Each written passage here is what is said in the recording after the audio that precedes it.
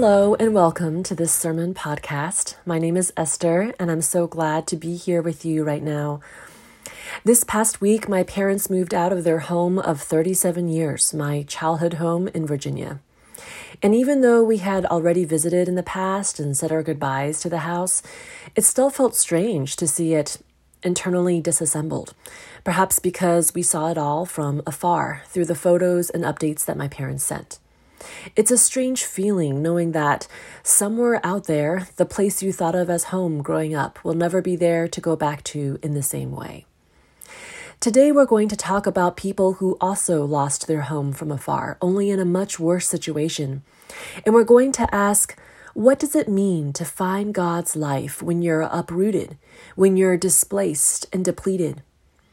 In this sermon series, we've been looking at how God brings life by tracing the theme of water in the Bible, because in the Bible, water was often symbolic for life. And today, we're literally going to follow the path of some water. And I'm really excited because we get to do it with someone who doesn't get much airtime, Ezekiel. As we'll see, Ezekiel is asked to do 3 things as he follows this water, 3 things that help him understand that water of life. He's asked to notice, to enter, and to believe. Notice, enter, and believe. We're going to look at those 3 things with him. But first, some background. The book of Ezekiel happens during what is probably the lowest moment in the story of God's people in the Old Testament, the exile. The Israelites have arrived in the Promised Land, but over time turned their backs on God, and eventually their idolatry and sin are so bad that God allows the Babylonians to conquer them. The Babylonians attack Jerusalem in 3 waves, each time bringing back some of the Israelites to live in exile in Babylon. During the first wave, they bring back Daniel and his friends, whom you might have heard of. During the second wave, they bring back a young priest named Ezekiel. At that time, the city of Jerusalem is still standing. It's not until the third wave of attacks over a decade later that Jerusalem gets destroyed and the majority of the Israelites are brought into exile. 4 years into his exile, Ezekiel starts getting visions from God and becomes a prophet, not unlike Daniel. But you could say Ezekiel gets the shorter end of the stick. Instead of getting to look handsome and become the royal favorite like Daniel, Ezekiel has to literally act out God's messages of judgment, doing things like lying bound on his side for 390 days straight, eating cakes baked on human excrement, shaving a fraction of his beard off, and becoming mute. All that has given him the reputation of being one of the weirder prophets of the Old Testament. 7 years into his prophetic career and 33 chapters into this book, Ezekiel and his fellow exiles get the report that the Babylonians have attacked Jerusalem for the 3rd and final time, this time destroying the city. The temple within it has been burned to the ground. This was the temple that King Solomon built, the place of God's presence that had given shape to their worship for 500 years. This was Ezekiel's home where he had worked and lived. Their sense of home would never be the same again. Commentator Daniel Block writes this: exile is not simply being homeless. It is knowing that you do have a home, but that your home has been taken over by enemies. Exile is not being without roots. It is having deep roots, which have now been plucked up, and there you are, with roots dangling, longing to be restored to native and nurturing soil. Exile is knowing precisely where you belong, but knowing that you can't go back, not yet. We may not be in political exile, but maybe we know something of that feeling, of how it feels to long for a home or a sense of belonging, of how it feels to wrestle with something about yourself or your identity. Maybe in the wake of COVID, you feel displaced or uprooted. Maybe you're aware of living in a culture where the majority do not follow God. Maybe it's as simple as feeling lonely or down, emptied out or hopeless. These were the people that Ezekiel was speaking to. When we're in those places, what does it mean to have God's life? How do we find it? Well, God sends Ezekiel a guide to show him how. In chapter 40, he receives a vision of a man who comes to him and says, "Set your heart upon all that I shall show you." And then, in this vision, the man brings him to a temple, the very place he and his people had just lost. And Ezekiel gets the guided grand tour, measuring tape and all, for the next 7 chapters.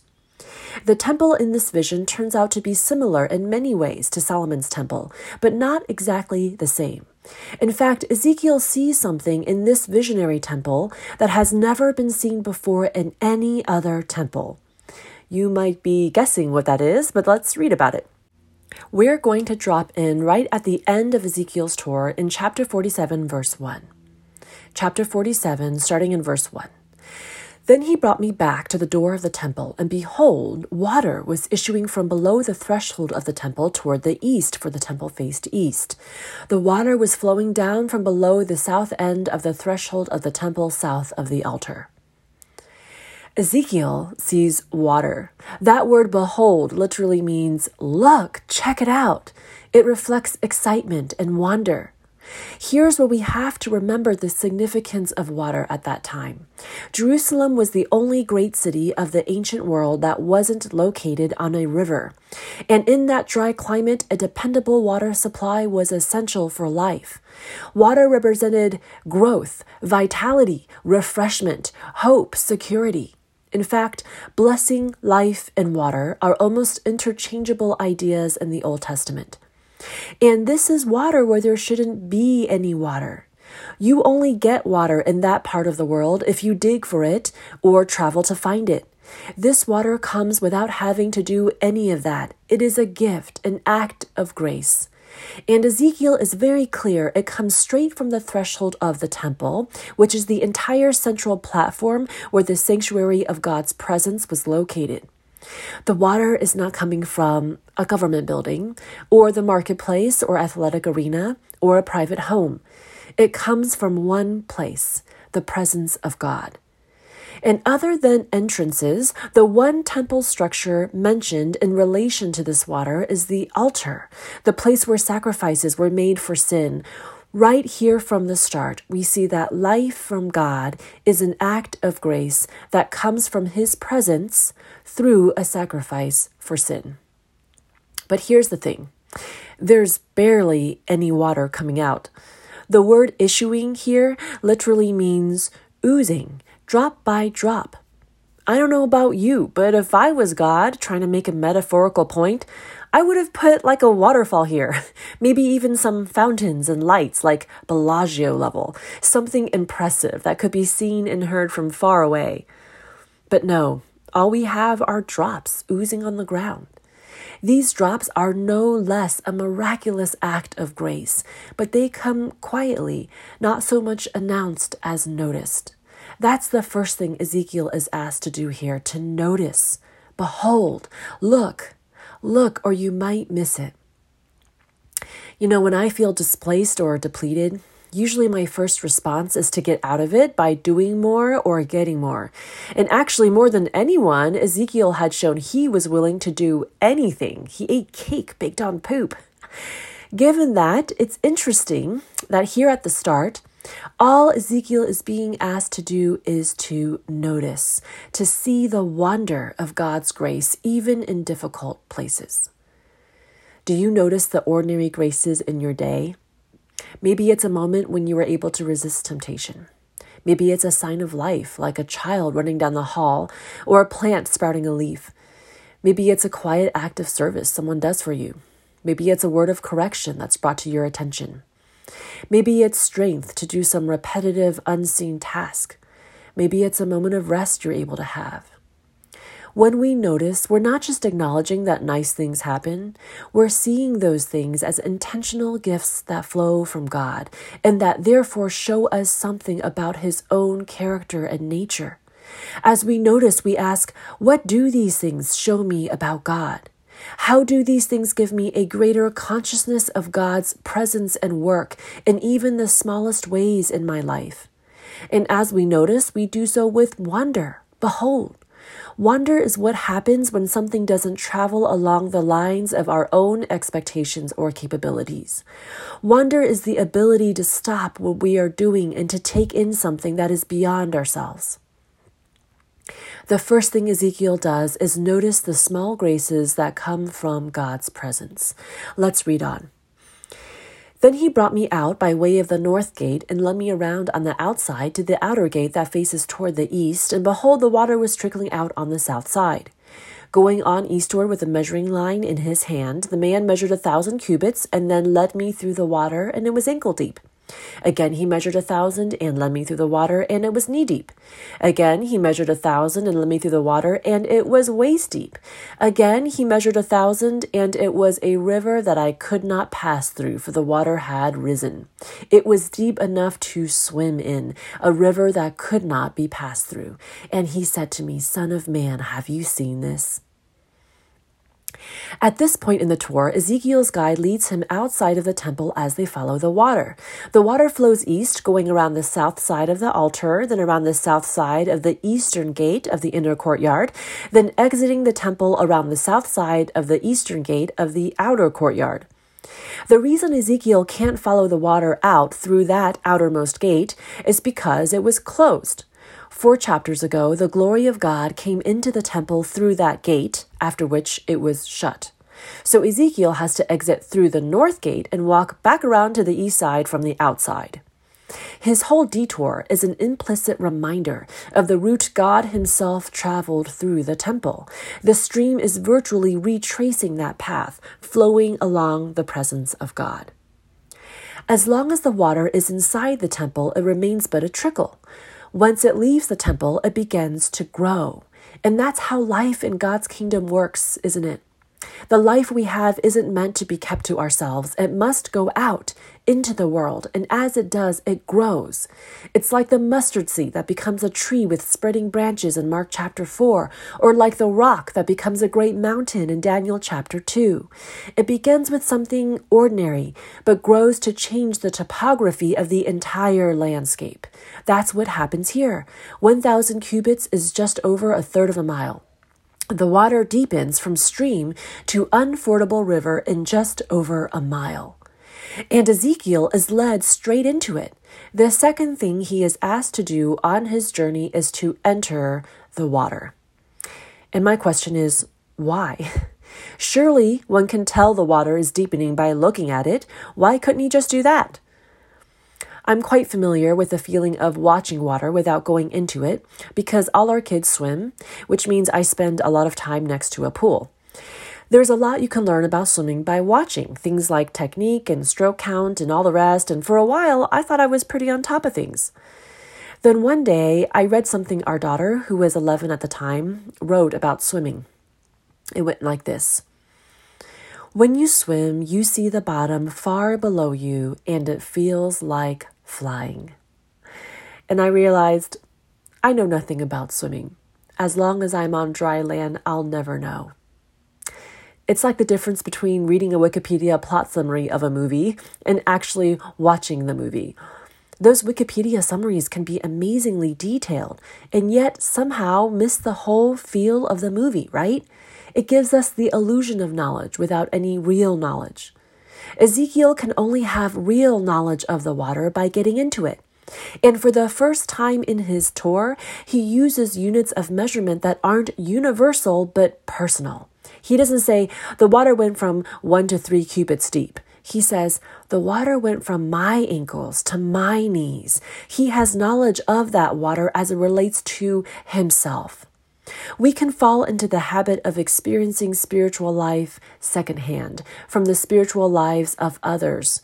We can read about it or listen to it more than we enter into it ourselves. What would it look like for you to experience more of God for yourself? What would it mean for you to ask for a deeper experience of the Holy Spirit, for you to go deeper into His Word or deeper into community? What would it mean for you to have a deeper consciousness of God's mission for you in your home or workplace? And notice here how this experience of entering works. Ezekiel doesn't just jump into the deep end. His experience of the water had to happen step by step. He emphasizes that by how he records it. It would have been much more efficient for him to say, I was led into water that went from ankle deep to over my head in the course of 4,000 cubits. That would have saved a lot of scroll space. Paper was probably expensive back then. But look at the repetition here. He led me through the water and this happened. He led me through the water and this happened. There's a poem by Denise Levertov in which she describes the way a dog sniffs the ground as it moves along. The poem ends like this. Nevertheless, he keeps moving, changing, pace and approach, but not direction, every step an arrival.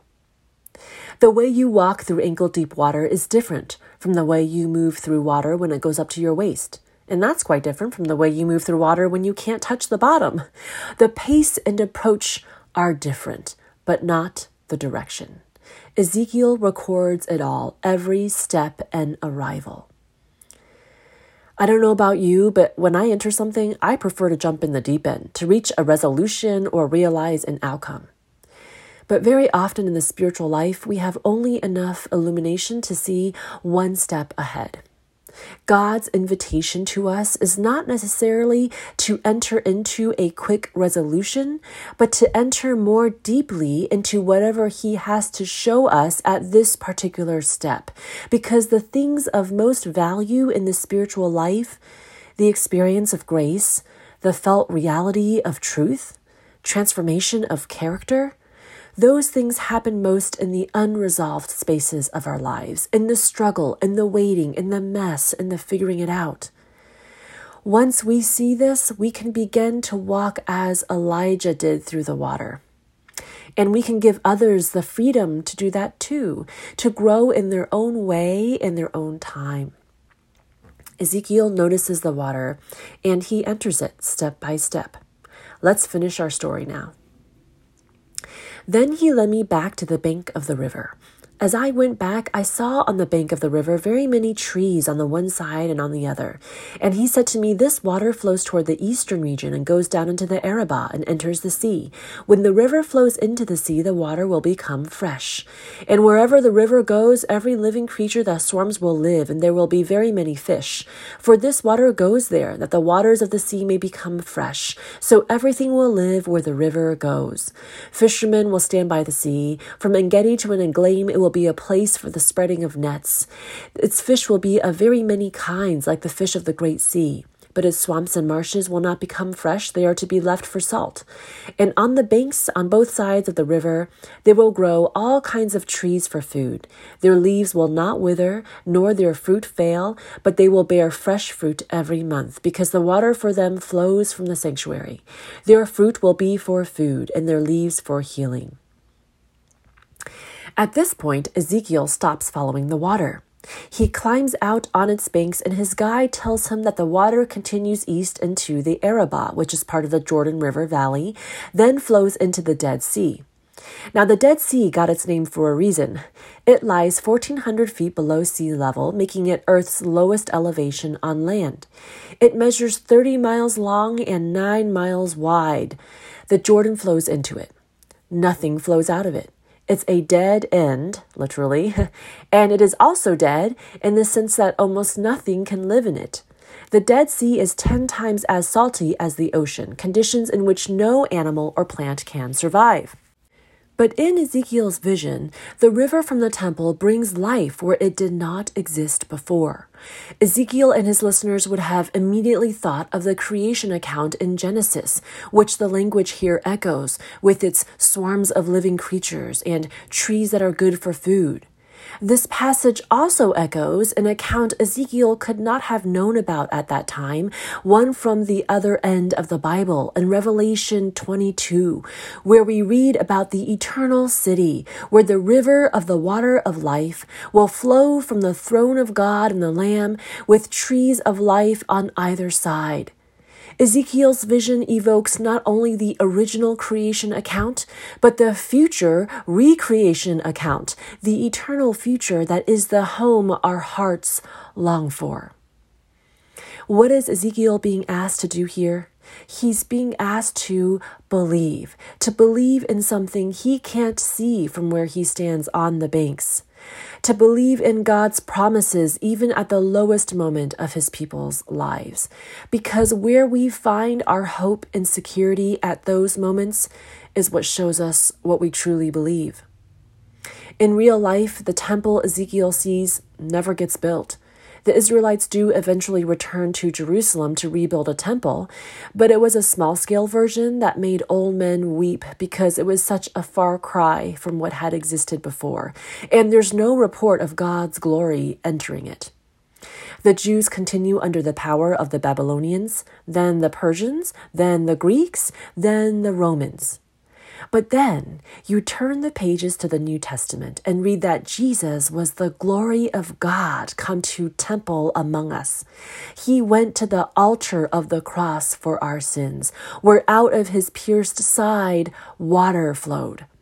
3 days later, he rose from the dead, life where there was no life, just like the remade Dead Sea. And because of that, if we believe in Jesus, we have the promise of an eternal city with a river of life one day. And we have the promise of a river even now. In John 7:38, Jesus says, "Whoever believes in me, as the scripture has said, out of his heart will flow rivers of living water." When we believe in Jesus, our bodies become temples in which the Holy Spirit lives.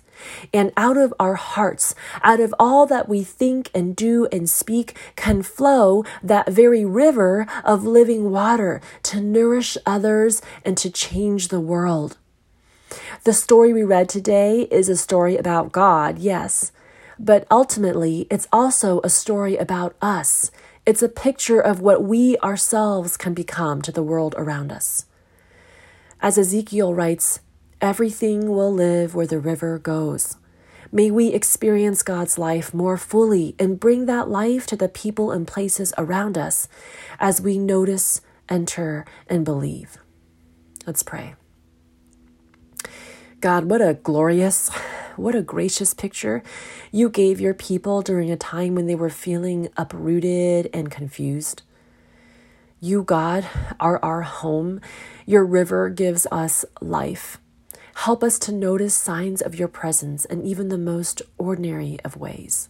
Give us the desire to enter more deeply into an experience of you in our lives and strengthen our faith, strengthen our belief in your promises and in your power. We ask for that power to flow out of us as we live for your kingdom now and your kingdom to come. In Jesus' name we pray. Amen.